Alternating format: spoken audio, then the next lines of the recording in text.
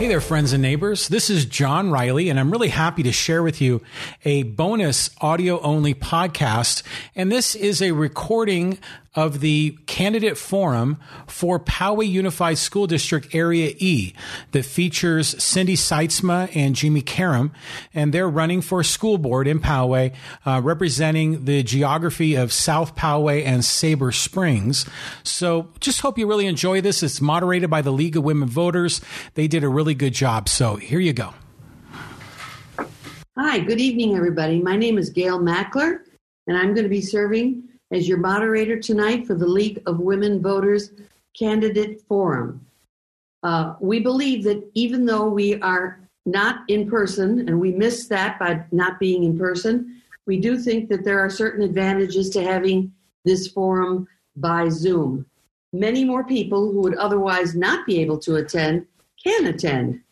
And we think that you can make a more informed decision after you attend one of our forums.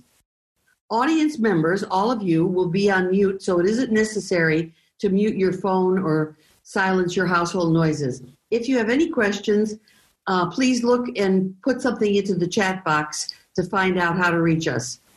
The League is very proud to be nonpartisan, neither supporting nor opposing candidates or political parties, but always working on vital issues of concern. Our Voters Edge website is an online resource for more information about the candidates, the ballot issues, and detailed voting information. All candidates for local offices have been invited to include their information, and there is no cost to the candidate.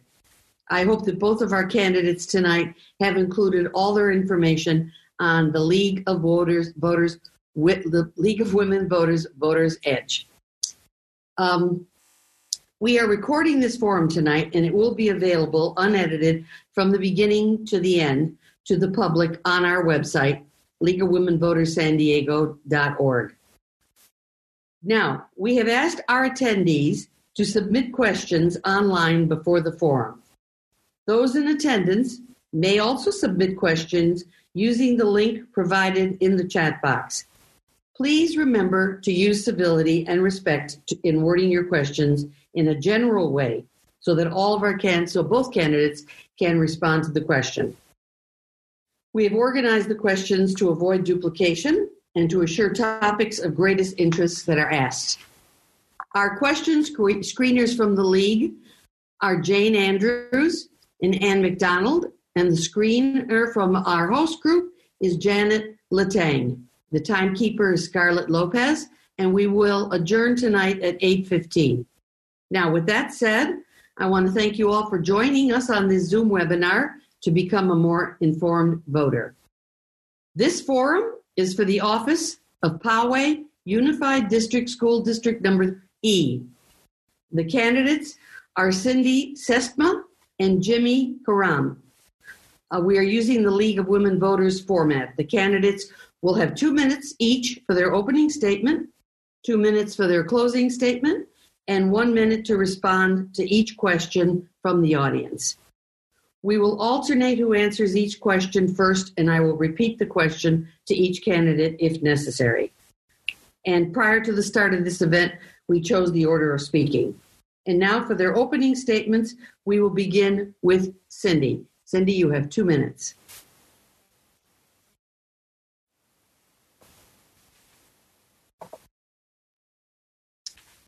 Thank you, Gail.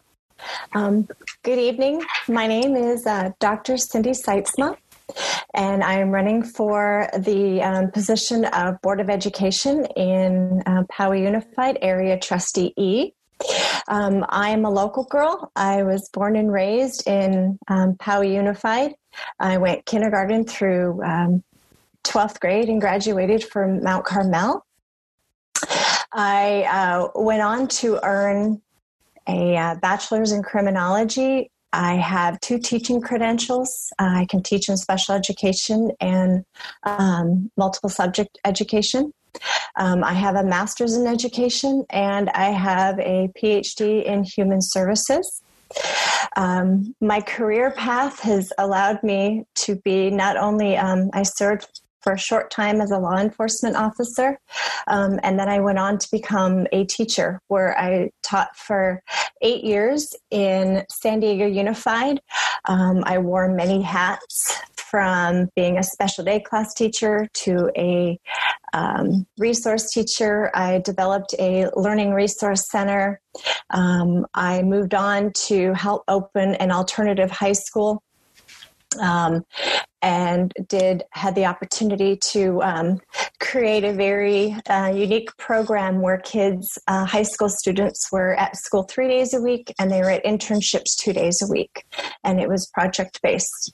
I then, after completion of my doctorate degree, got picked up by National University, where I have spent the last 16 years. 9 of those years I taught in the credentialing program and teacher master's program. And then I developed a master's program in juvenile justice with a lens towards special education, and then spent the last 7 years teaching juvenile justice and criminal justice classes. For the past 8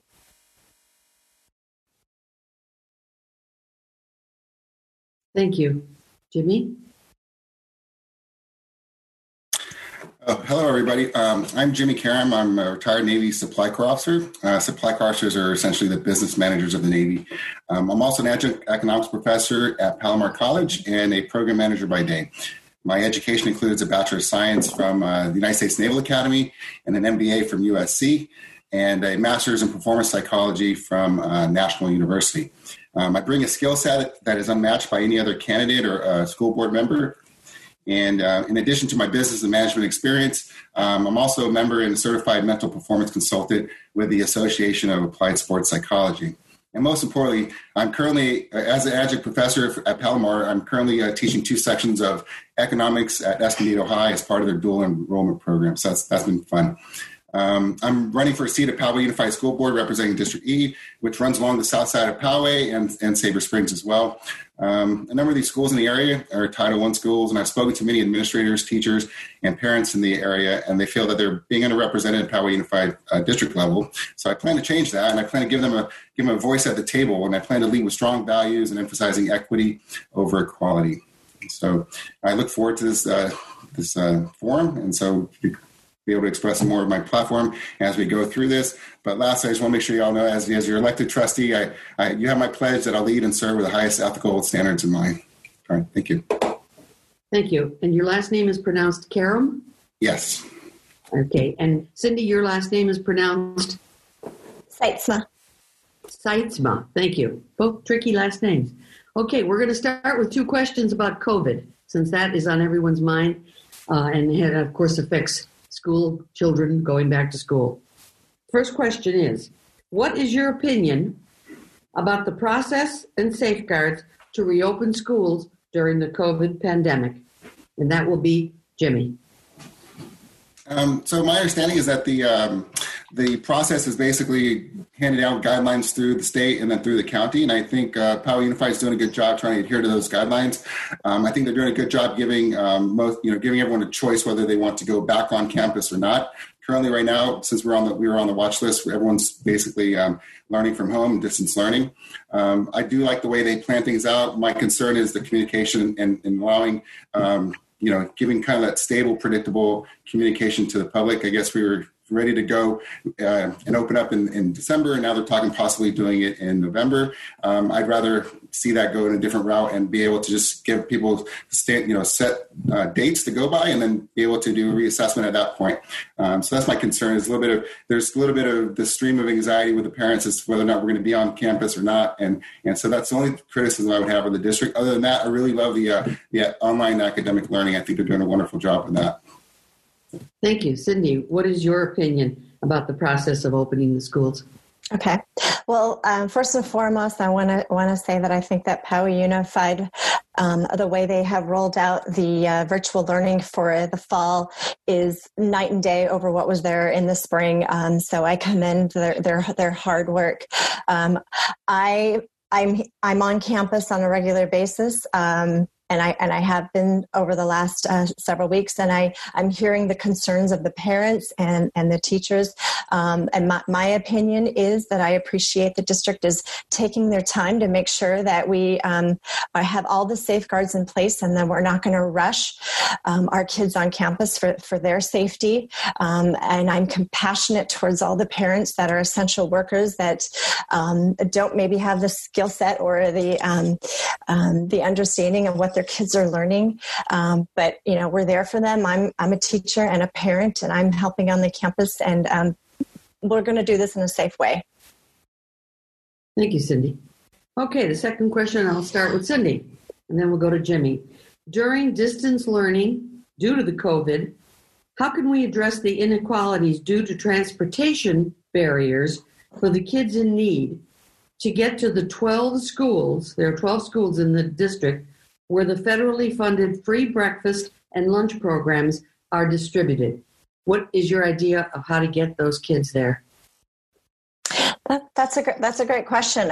One I hadn't actually considered before. But knowing who the population of kids are that are in most need for those lunches and those breakfasts the next day, as they would, we were given the application to fill out, who qualifies for the free and reduced lunches, and then arranging drivers that are employed with the district, like our instructional aides and our character coaches who are right now making copies and helping the teachers to prep in the classroom so that they have a job.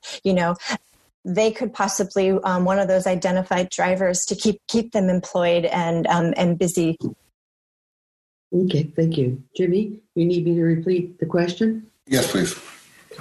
Because of the distance learning, because of COVID, how are you going to address the inequalities due to transportation barriers for the kids that are in need? How are they going to get to these 12 schools that are in your unified district to get the federally funded free breakfast and lunch program, which is being distributed?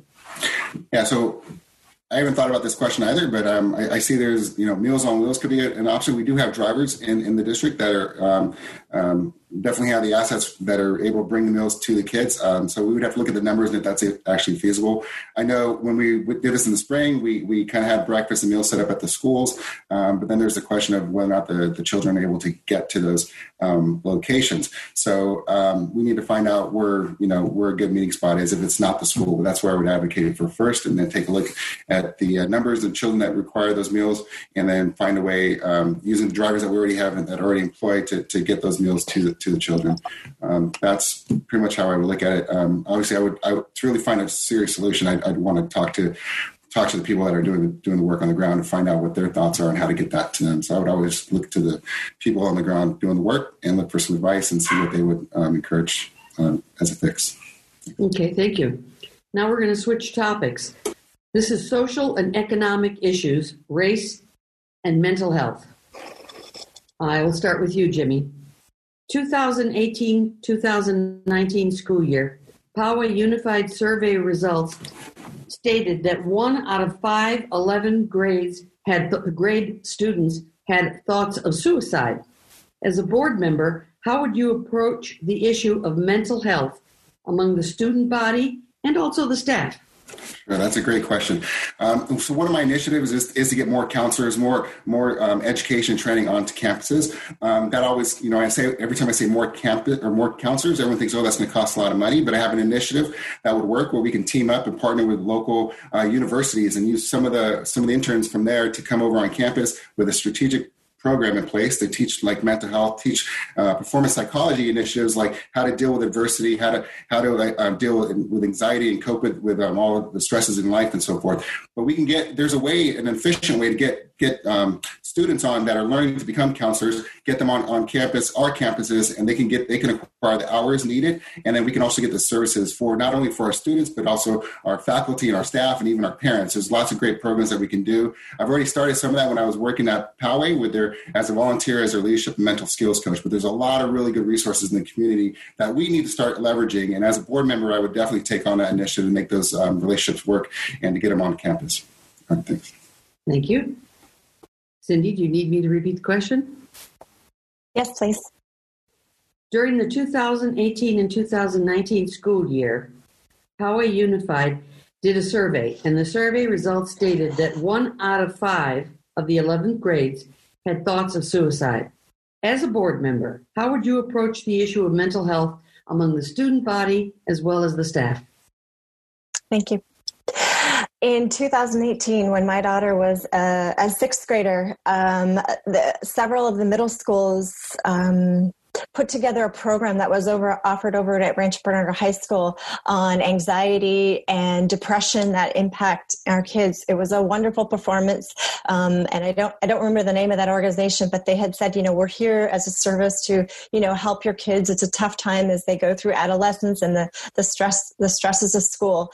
I agree. It is a very sensitive and important topic, and we need to be very aware of our kids. And even right now with COVID, so many kids are struggling with depression, being isolated from their friends. The district has Caring Connections, which is a free service that is open to all the kids. It just takes a phone call to their counselor to be referred, and then there's resources from there. Okay. This is a similar question, and I'll start with you, Cindy. As you know, or maybe you don't, the Poway Unified has a youth in transition program. Hundreds of students that do not have a guaranteed stable place to sleep. Now, with the economic upheaval of many families due to the COVID, how can you support these kids in these uncertain times? I have thought about that population of students from the time that we were sent home, and we have heard about all this communication that, as someone who's well connected, I feel fortunate to have that information. But when the district was trying to figure out, who needed Chromebooks and who had access to internet, clearly those kids, they don't, because they don't have a stable home environment.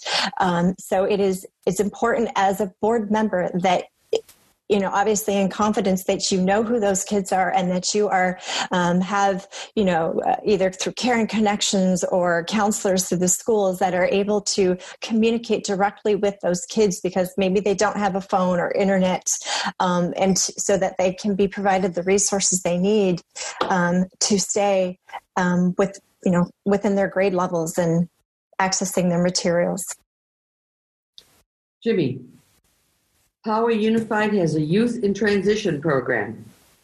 It has hundreds of students in it who do not have a guaranteed stable home and a place to sleep. Now, with this economic upheaval, how would you support these kids in these uncertain times? So Poway's already doing a really good job. Well, they're going in the right direction. I know they're getting grant money that's out there. They got in a Brack Society. They recently put in washer and dryer, so these youth in transition can go and get their clothes cleaned. We need to keep doing more of that. I know there's money out there. I know the County of San Diego Board of Supervisors just put out a bunch of money for grant money for mental health services. So there are resources out there that we can tap into, whether it's a school board trustee doing it or somebody on staff. But we really need to make those connections and find the money that's out there, because there are funds and there are grants that really speak directly to this, whether it's a homeless population grants, whatever the case may be. There are resources, and I think it needs somebody on the board that can make those connections in the community to be able to find out what resources are available to help those children that are in transition, and make sure that they know they have a safe place to go. Again, in the same issue, do you feel, Jimmy, that the school district is doing enough to address the immediate issues related to racism on campus across the district? Yes or no? How would you change it if it was up to you? Yeah, so we just passed a resolution in June, which I thought was a fantastic step in the right direction, anti-racism resolution in June, and I really applaud the board for doing that. And even since June, they've already announced a number of initiatives that they are undertaking, whether it's new curriculum or it's disciplinary action.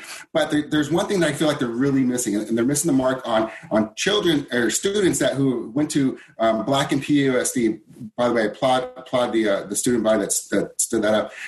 They need a safe place to go. And so I have a Safe Place Program initiative, which is very kind of modeled after the Naval Academy. We had a very similar initiative where basically staff and teachers can get additional training. And then once they get this additional training, they get credentialed, and they can put a placard on their classroom saying there's a safe place. And then students now have a place to go. They have plenty of options to choose from with a teacher that they trust, and they can address the situation of what those issues may come, whether it's harassment or microaggressions, whatever the case may be. And then they can go, and the teacher can then direct them and through a series of protocols, and maybe it'll help them get the right help that they need, or at least have a place for them to kind of talk and vent, not even vent, but just to express some of their anger and frustration. I think it's incredibly important, and that's the one step I would do, a Safe Place program. I would initiate that program in the district.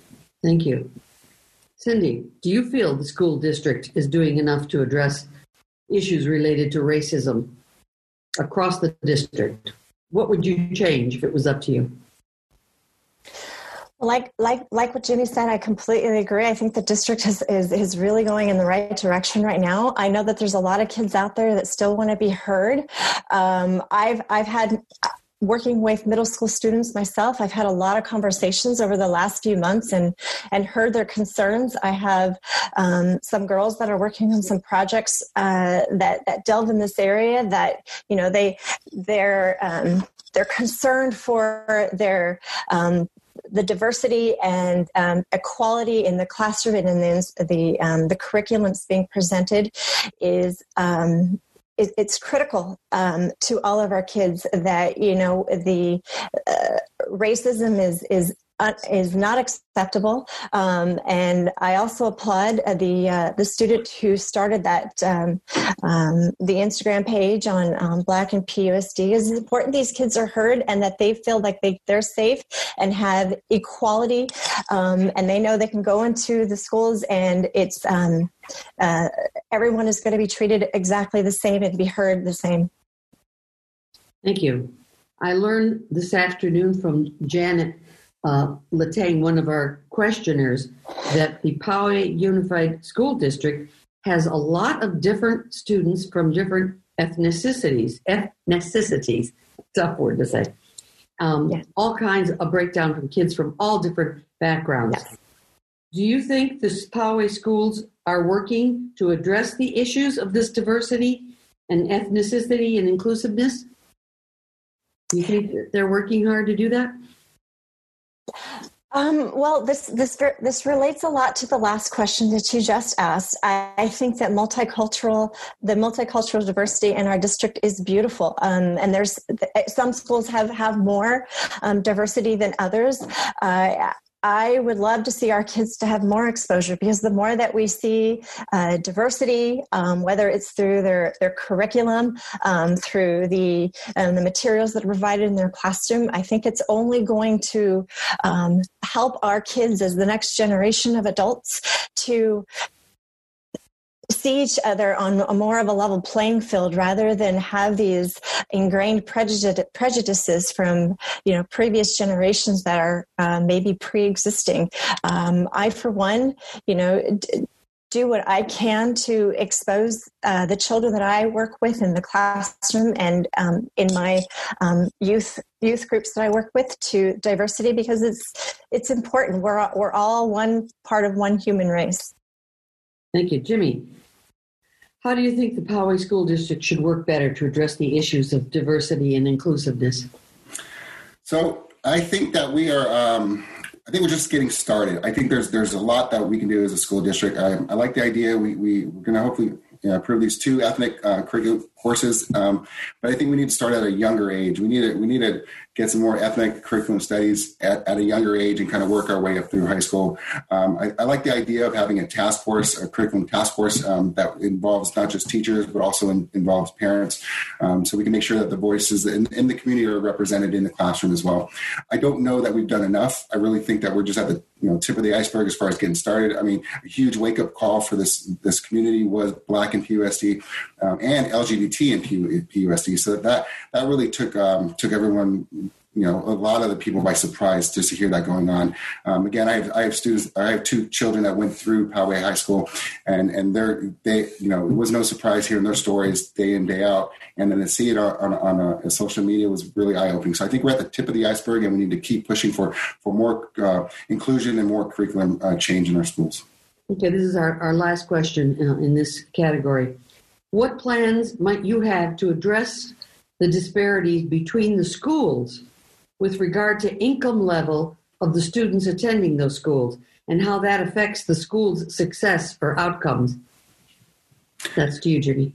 Yeah, that's a very difficult question. I've been talking to parents, and a lot of times they have this issue of like what schools can raise more money than others, and there's definitely social inequities that exist in our schools. I don't know the correct answer, but I do know that to keep asking the question, whether it's the Poway the Poway Unified Foundation and being able to raise money for those schools that are less fortunate to raise funds for so that might be one way. Again, going for more grants and trying to figure out what money is out there, what resources are out there. But as a school board trustee, I'm really going to be focused on those initiatives, as well as just making sure that the cost saving measures that are going to be coming down the pike are equitable, and that we don't further disadvantage any of the schools that need those funds or resources, and then also make sure that those schools in need, that they know what resources are out there. So again, to be an advocate for them, to hear what their needs are, and then to be able to go and advocate, whether at the local or state level, is pretty much why I see my position as a trustee, to be able to help the community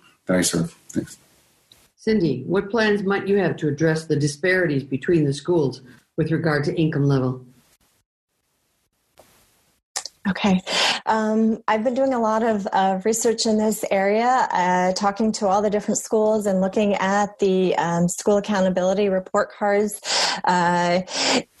The district has to provide equity across the board in terms of allocation per pupil. So I'm not sure what it is right now, but I know a year ago it was like $34 a student. Some schools have Title I fundings. In this particular trustee area, there's 4 of the elementary schools receive Title I fundings. And I know that there's Mello-Roos for some of the other schools in the district that all contribute to the pot of equity across the board. As far as fundraising goes, I've been immersed for 9 years at the school and helping fundraise, and I know that there's disparities. But some neighborhoods have more affluency and are able to donate more, where others don't, and they pull off the best programs they can. So I would love to meet with other leadership at the schools to see what they are doing and how they are successful, and share those avenues with other schools. Okay. Thank you. Now we're going to ask questions about the curriculum. Visual and performing arts is a California core curriculum. How would you work to ensure that all Poway Unified students have equitable visual and performing arts opportunities, K through 12? I know that at the secondary schools, it is an elective option. And at the elementary schools,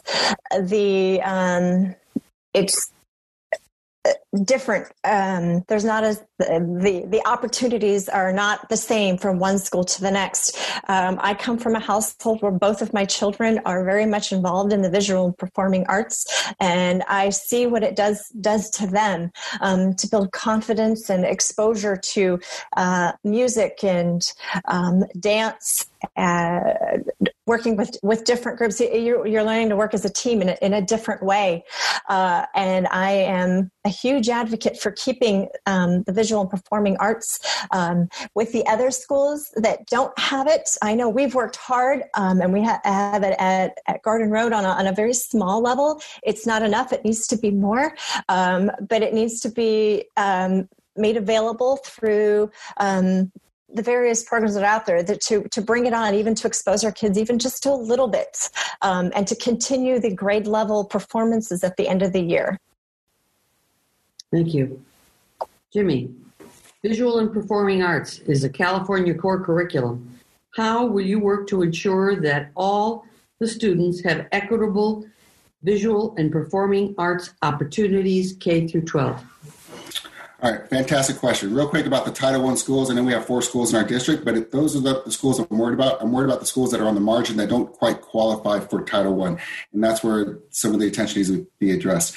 Going back to the visual arts, performing arts question, in Maryland, when we lived in Maryland for 3 years, they had a really cool public giving program that was set up where people with old instruments would be able to get them refurbished and donated them to the school. We had a fantastic school teacher there, that music teacher that was kind of had this all up. And what was really fantastic about that program was that all these old equipment that, you name the musical instrument, it was able to be kind of donated all the way down to the elementary school. So when some of those less fortunate students who were not able to rent or buy their equipment were able to benefit from this program. And they also started playing instruments a whole year earlier than we do here in Poway. And I loved it because my kids were there at the time, and they started picking up the violin or the viola, and they were able to carry that instrument all the way through. And so having a public community social program where you brought in your old instruments will take some effort and some time, but I think it's definitely worth the interest or the investment. Thanks.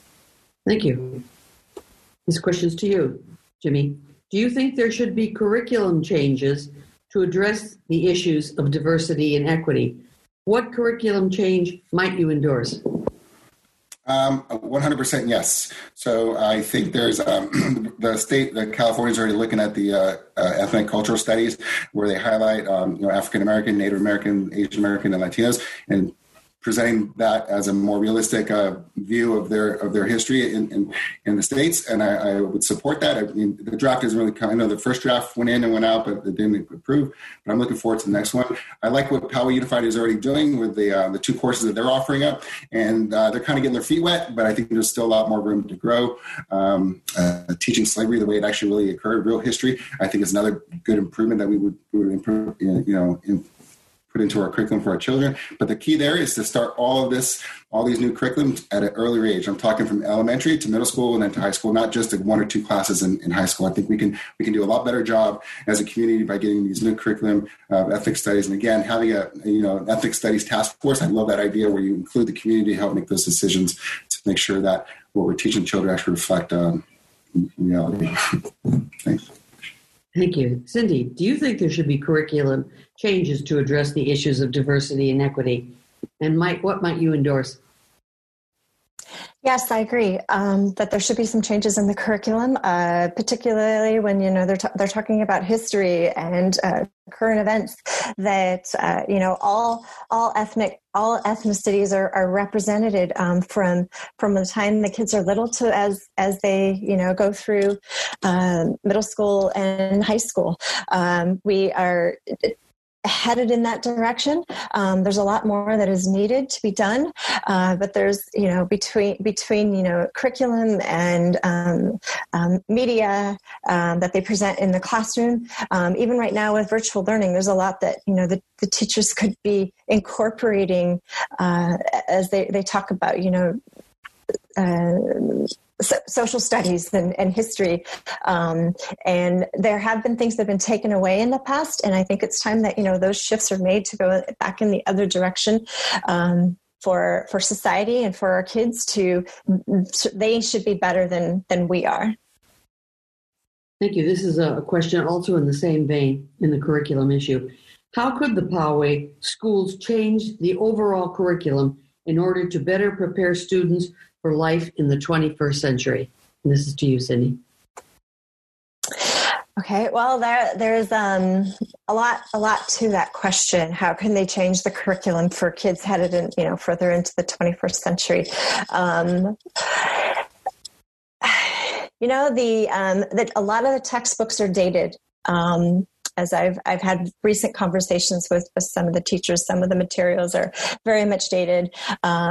Interviews with students and high school students in the last year as a part of the master plan said that, a lot of teachers are using supplemental materials.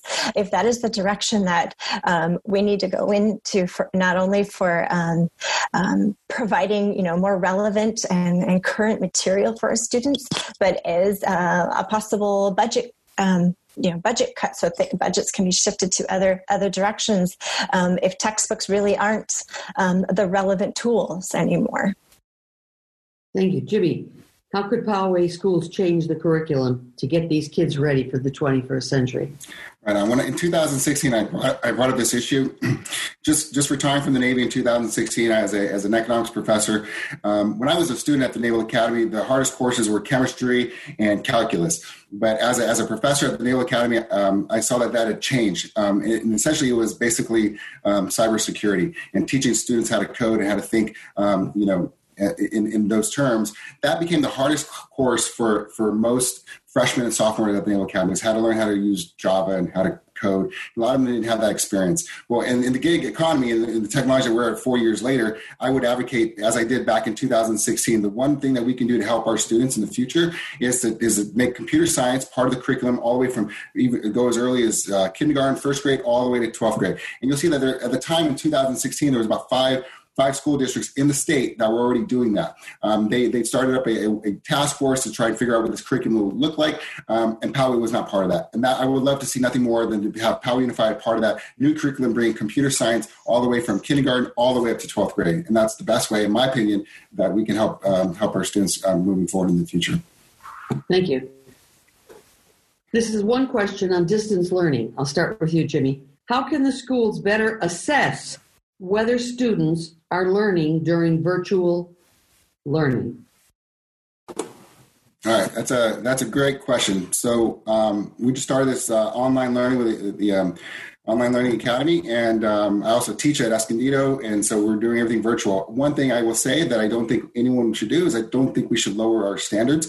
I think we should do just keep them going as the way they are. I think students will model our behavior as parents and as teachers, and they will ride that behavior as their own.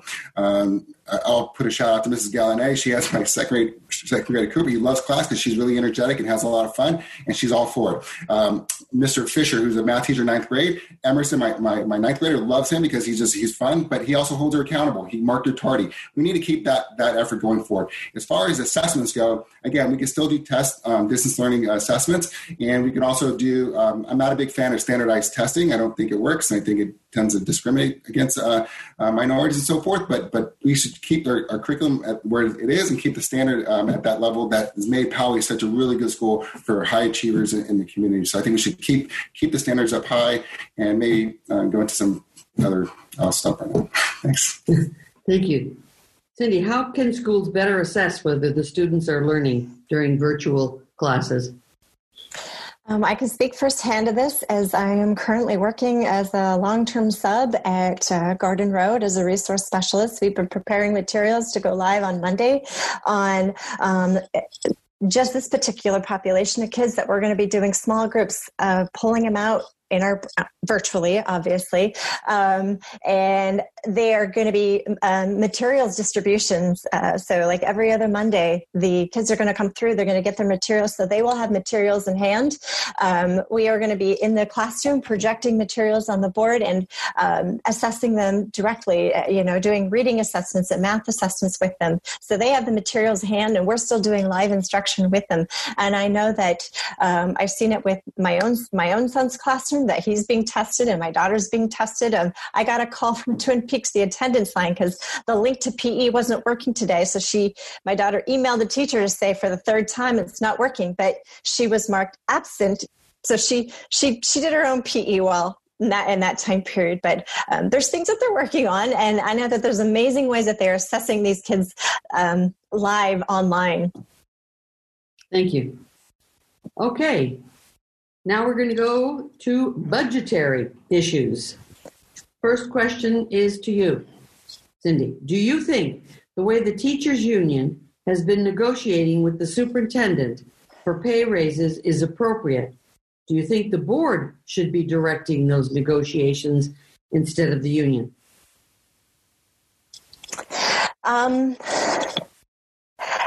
I think that's a conversation. That's a great question to have.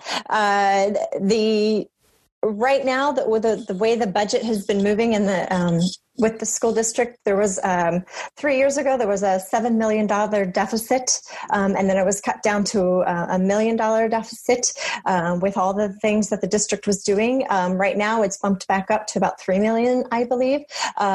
Salary increases. The latest conversation that I heard was, there's a freeze right now.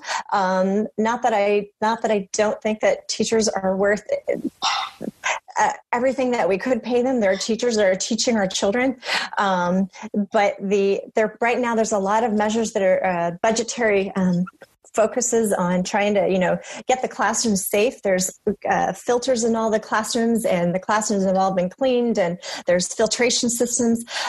So as far as salaries goes, there needs to be a hold on that conversation just for a little bit to get things stabilized and get out of this pandemic. Thank you. Jimmy, do you think the way the teachers union has been negotiating with the superintendent for pay raises is appropriate? Do you think the board should be directing those negotiations? That good question. I know there has been a freeze for the next 3 years when it comes to this. So as a board, we're there to provide oversight. We're there to hold the superintendent accountable for those negotiations, make sure she's doing her job, doing it appropriately. Whether or not the school board should be negotiating that, but either way, there should be a negotiator, even a third party that's doing the negotiations. That makes the most sense to me. Whether it's I don't know if I necessarily agree that it should be the superintendent doing that, or even it should be the board members. Maybe a third party that acts on behalf of the district. I think makes the most sense to be a negotiator with the unions. I do agree that teachers are underpaid, and I do agree that even our staff are underpaid. But I think that fight needs to happen at the state, not at the local levels. And so I think as a elected trustee, I would go to the state and I would advocate for education and teachers and more pay and more funding. And that's really what I see the role of a trustee doing, is being able to advocate for our school district outside of our community at the state and even at the federal level. And I would do that 100% in support of our teachers and our staff. Thanks. Thank you. This is a two-part question. I'll start with you, Jimmy. At their August board meeting, Poway Unified presented their projected 21-22 budget with a proposed $8 million budget cut. Excuse me. What general fund budget cuts would you suggest to reach this $8 million proposed budget cut?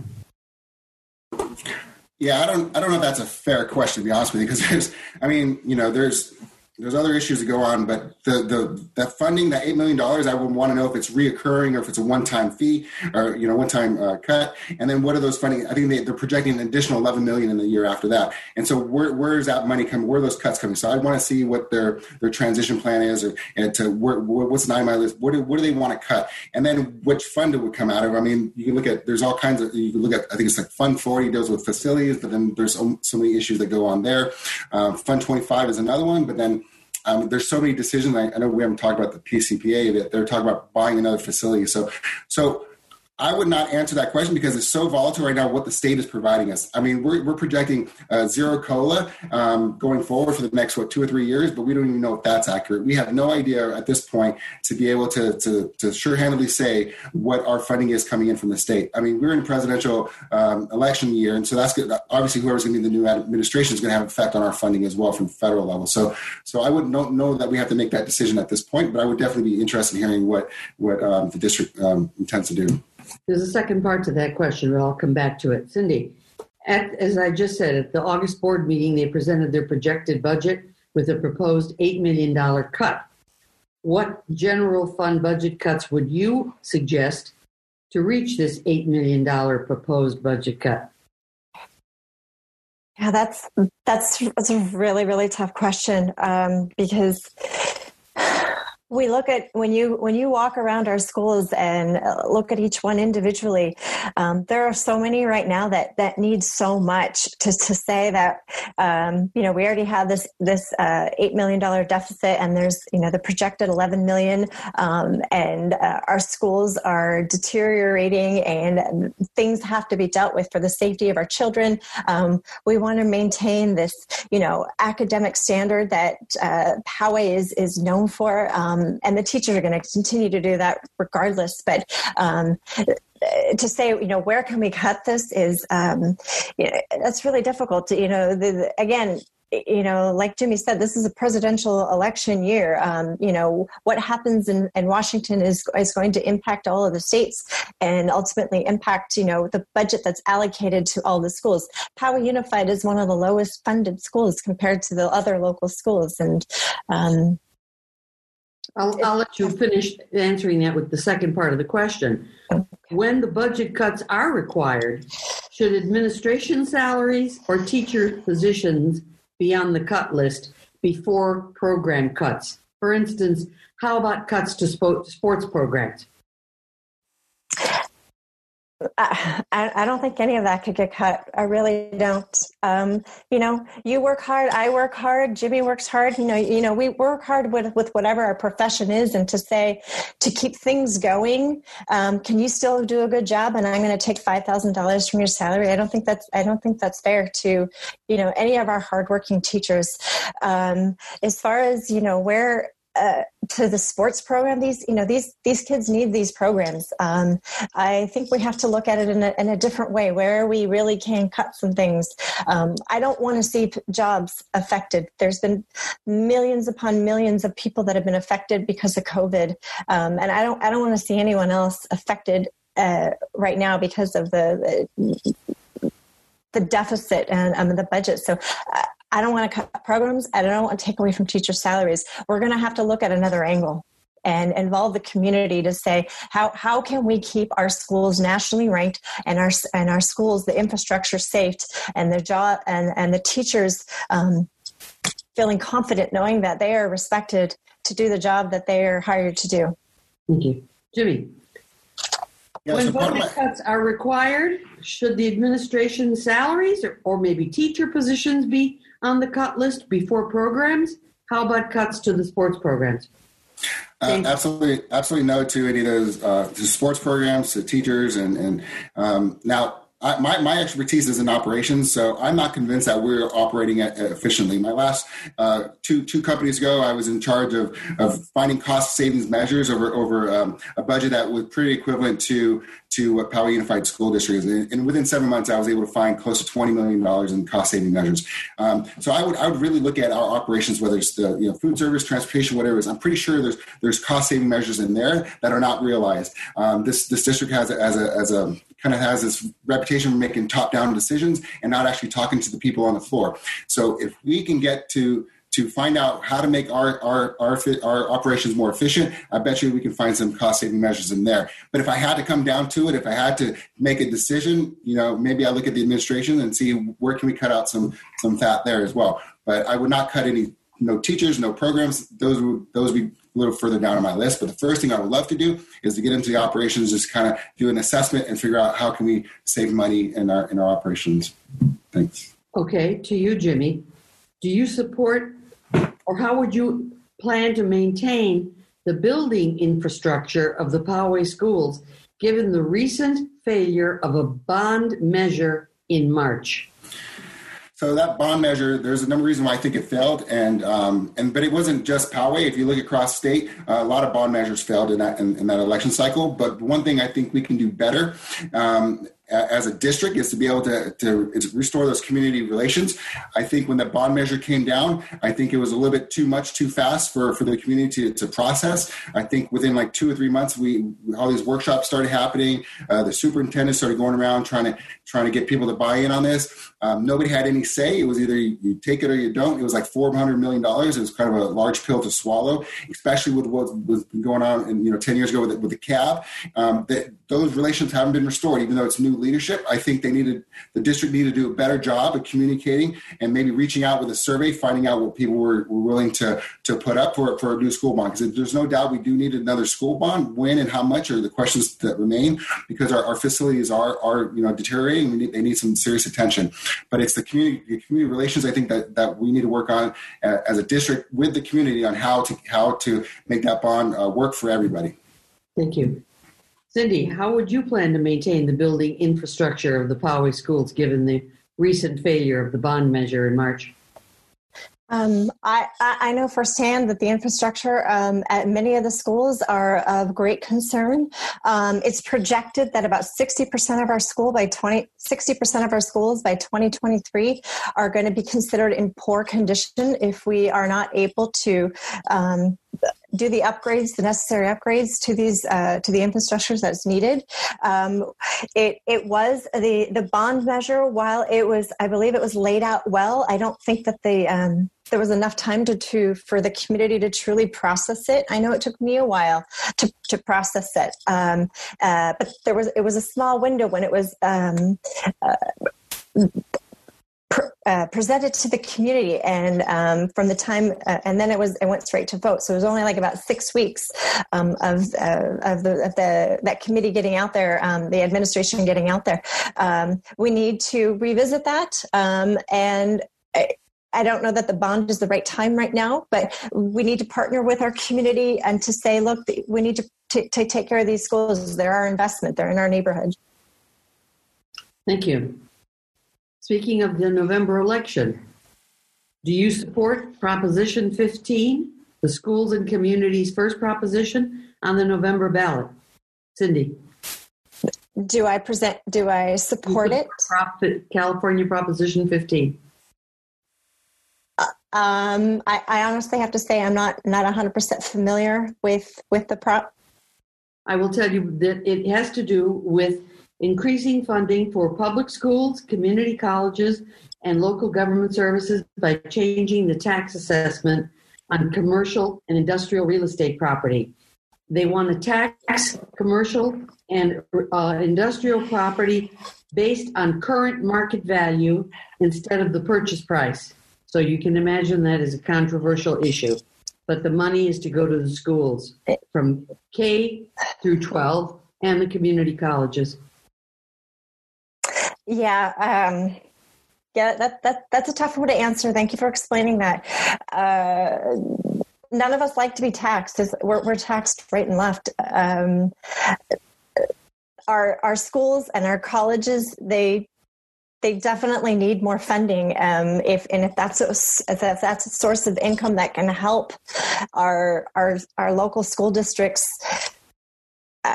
fix all their various issues, the infrastructures, providing the technology in the classroom that is needed, across the academic levels.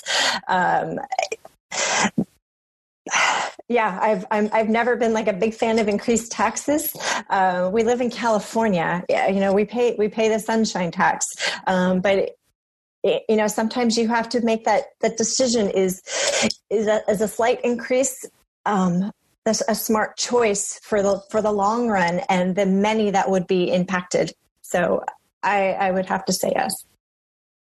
Jimmy, Prop 15. I support it 100%. Prop 15 is meant to go after large corporations. It doesn't affect the small business owner. It's estimated to bring in $12 billion into California. A percentage of it will go to schools. I've done the calculations, about a third of that, so roughly $4 billion will go back to K through 12 public schools. Again, with this current administration giving a tax cut to big corporations, I don't believe, as an economics professor, I can tell you undoubtedly they don't pay their fair share. And so I'm absolutely 100% for Prop 15 to tax large corporations by reassessing their property taxes. And a lot of that money goes to good. It goes to our children. That's a public good, which is the role of government to be able to provide education to our citizens. And so 100% in support of Prop 15. Thank you. This question goes to you, Jimmy. This is our last question in budgetary issues. How do you feel about the district rewarding parents and students who contribute to fundraisers with special parking spots or cuts in the lunch line or names on display for birthdays, classroom time on a bounce machine? This is the question that came in, so I'm not sure how you want to answer that. Yeah, so I'm in favor of all that. That's all like parent fundraising. If you want to, all those issues are basically a zero cost to the school. There's marginal cost is absolutely zero. So let's find some creative ways to raise money. I understand the issue with not being able to, the child not being able to get their name on the marquee sign, but I think those are creative measures and they're meant to raise funds. I don't see anything illegal about it. We've done that in the military all throughout. These are just fun, creative ways to raise money. The issue is and these are typically ran by the PTA or the foundations, which are both nonprofit organizations that as a trustee, I would have no say as to how they spend their money. But the idea, if I were to take that away, they would just find other ways to raise money. But if it's already working, then I don't see any harm in doing that.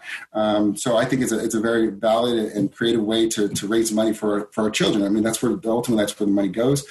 So I don't see an issue with it. Again, it's obviously legal, and I do believe it's ethical as well to do that.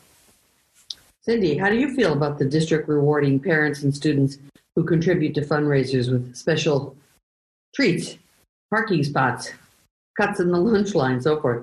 How do you feel about that? Well, I can say firsthand, having been a part of all of that, being on those committees, that and the school gives permission for these, the scanners, the bean bags in the library, the standing in the, first in line for lunch, the parking spots, the birthday banners, the teacher time. These are things that don't cost the school anything but generate thousands of dollars, and usually in the form of raffles or auctions. So it's a no cost way for the school to generate thousands of dollars, and it's transparent what the funds are raised for and what they're going to go to supply the kids. So someone that just paid $500 for a parking spot, it's kudos to them, because they just donated $500 to the school that's going to buy 2 Chromebooks for the school. So I am completely in favor of it. Thank you. The next couple of questions are on the Poway Center for the Performing Arts. So, what is your position? We'll start with you, Cindy, regarding the Poway Center for the Performing Arts. Should the school district acquire the facility?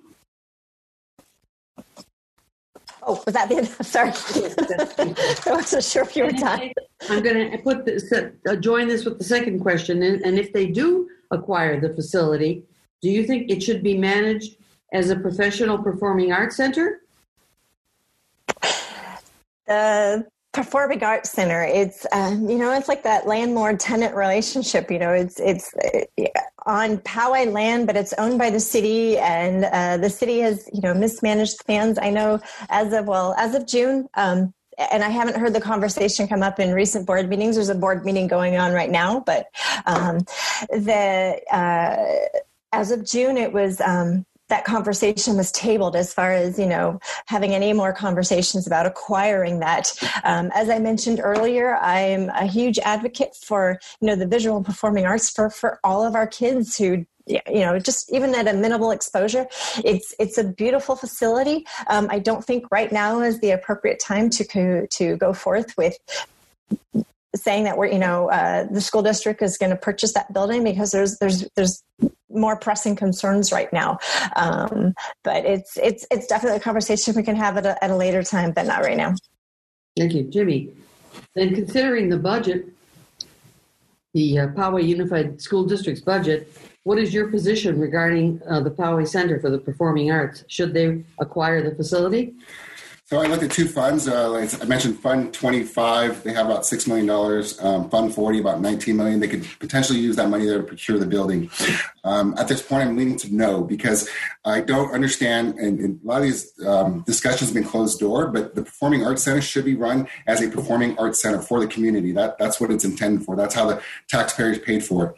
There's a lot of organizations that are affiliated with Performing Arts Center, so I think if the school bought it and didn't allow that access to it, that would be a huge mistake and disservice to the community. So I would say no, because I haven't seen, and essentially you're buying a business. You're not just buying a building. So I would love to see what those projections look like. like, not just to buy it, but to operate and maintain it. I would love to see what their business plan looks like to be able to run and bring in revenue. And that's widely essential. I don't think that we have the expertise on staff at Poway Unified to run this as a professional service. And depending on if you have dancers or theater group, you might have even from 1 to 5 technicians. We don't have that expertise. We would have to hire that out. I want to see what those costs look like. So right now I'm saying no. And yes, it should be kept to the community, allow for the community to use it as a performing arts center. Okay, last question before you do your final 2-minute closing statement. How would you approach another round of redistricting in an equitable way? And would you support the redistricting even if the superintendent might be against it? Jimmy? Yeah, so I think we need to really do the lines, redo the redistricting. I think it should be, we have essentially 5 areas, 5 main high schools. And I think a good way to do it is basically show the transition path for students from elementary all the way up to high school. And that should be one district. That's one idea, but you really have to get a demographer in here to do it right. I think it's almost a conflict of interest as a candidate to choose my voters. So I would think that you should have a third party come in there and make that decision. So that's my thought. I don't know if it should be relied on solely on the superintendent, but maybe a third party coming in and making that decision or helping make that decision, make sure it makes sense. But we do need to redraw the lines. I mean, I think Morning Creek is in our district. I went and canvassed Morning Creek. The houses just north of Morning Creek were not in my district, but a half a mile down the road, the apartment complex was in my district, and so this made no sense to me. So for good representation, I think it would make sense to have high schools lined up with middle schools and so forth, and elementaries per district. Thank you, Cindy. Would you support redistricting if the superintendent is against it? And how would you approach another round of redistricting in an equitable way? Yeah, I mean, up until I committed to running for the board, I had never really looked at how the school district had broken up the district boundaries into these trustee areas. It's a really interesting mapping. And where the lines are drawn, for Midland, it's like Midland Elementary, the residences are split. Some are, they're right on that line. So it's really interesting. How I would redistrict it? I don't know that I can say that I'm completely in favor of having district because, board members make decisions for the whole district. Granted, it's nice as a candidate to say, I only have to really focus on this area and it's, 23,000 voters or whatever. But ultimately, we're representing 36,000 students and all those parents should have a say in who's going to be making decisions for their children's education. Well, thank you very much, both of you. Thank you so much for your answers. Before you give your closing remark, I just have to give everyone a few key voting resources. Be sure you're registered to vote and that your address is correct so that you get a mailed ballot. You go to sdvote.com to make sure of that. And make sure you have filled out the census, my2020census.gov. It's very important that we all fill out the census. And we hope that you will attend more League of Women Voter events so we can get in-depth information on all the sides of the critical issues affecting our communities. In fact, tomorrow night, there's another League of Women Voters Forum, I believe, for one of the Poway City Council seats. And we would love people in Poway to submit some questions to us for that forum tomorrow night. Now for the closing statements, each candidate will have 2 minutes and we will reverse the order. We'll begin with Jimmy, and I would suggest that maybe you include in your closing statement, what do you think the biggest challenge is for the Poway schools in the coming 5 years? All right. Thank you. So I've served in the Navy for over 24 years. And I like to believe I made a difference in every duty station I served at. As an officer, I have enormous impact on the lives of sailors and their families, and later on with so many students serving as a professor, academic counselor, and even coach. I've always strived to provide a supportive culture wherever I could by being responsive to the needs of the people I served. I'm running for school board so I can do the same for this community. I see how far behind this community is regarding recognizing and addressing social injustice. And now I do applaud the current board for passing the anti-racism resolution in June. I plan to be there to hold our superintendent accountable to that resolution. I also see the socioeconomic disparities in District E alone. I mean, I've dropped door hangers from multi-million-dollar homes in Stonebridge all the way down to manufactured homes in Midland. And as a school board member, I'm not here to change those socioeconomic differences, but I'm here to acknowledge them and to take them into consideration when it comes time to make those important decisions. I'm here to support my community and give our children every possible resource to become successful. Now, I know now that the importance of individual effort and performance. This is where my mental skills initiatives come in. But I also understand the importance of community. And no matter how much effort one person gives, no one stands alone. We're all required we all require a supportive and accepting community to discover and reach our goals. And that's where my confronting systemic racism and social inequities comes in. And once you understand the importance of improving an individual's social and emotional development, coupled with improving the community in which they live in, I mean, by the likes of providing structured and safe environments, one that confronts systemic racism and one that provides no excuses and one that acknowledges and addresses the social inequities, I mean, then you understand the enormous positive impact that you can have on generations to come. And that's why I'm running to serve as this community school board trustee. All right, thanks. Thank you, Jimmy.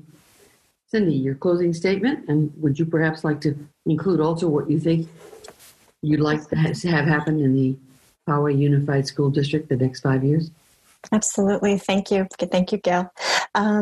As I said in my opening statement, I have been an educator for over 22 years now. For the past 9 years since my children have been students in Poway Unified, I have been not only a substitute in the district to give back, I have been on the PTA board every single year. I have served with almost every event that has happened on campus, from making copies to running country fairs. I give back to the community in terms of, youth leadership. I work with, Girl Scouts and Little League, and I have dedicated almost my entire adult life to giving back to kids to try to improve their lifestyles. And it's one kid at a time. And I've touched some amazing kids that have, been in and out of juvenile detention facilities. I think that the challenges that our district faces definitely are within the infrastructures, and getting those very needed safety repairs done to our school for our children's sake, as well as the need to address the social injustices, the curriculum, and providing programs that help to move our kids into the direction that they need to, and many are already there, but there's so much more work that needs to be done to make sure that our kids are, feel like they are equals all the way through. I believe that bringing the community in is a vital part to strengthening the relationships not only at the school but within the community. All students, regardless of their academic strengths, need to feel like they are important and have the same opportunities that kids who excel. Thank you. Thank you both. On behalf of, I should mention that our host group, North and South Poway Vote, and the John Riley Project, we'd like to thank you very much for running for office and for attending the League of Women Voters Forum tonight. Thank you for joining us, and for all of you in the audience for asking such good questions. By participating in the forum, you are following the League's motto: don't just be a voter, be an informed voter. And don't forget about our Voters Edge. All of our candidates can put their information on there, and those of us voting for you can go there and find out what we need to find out about you. So thank you very much. Good evening. Thank you.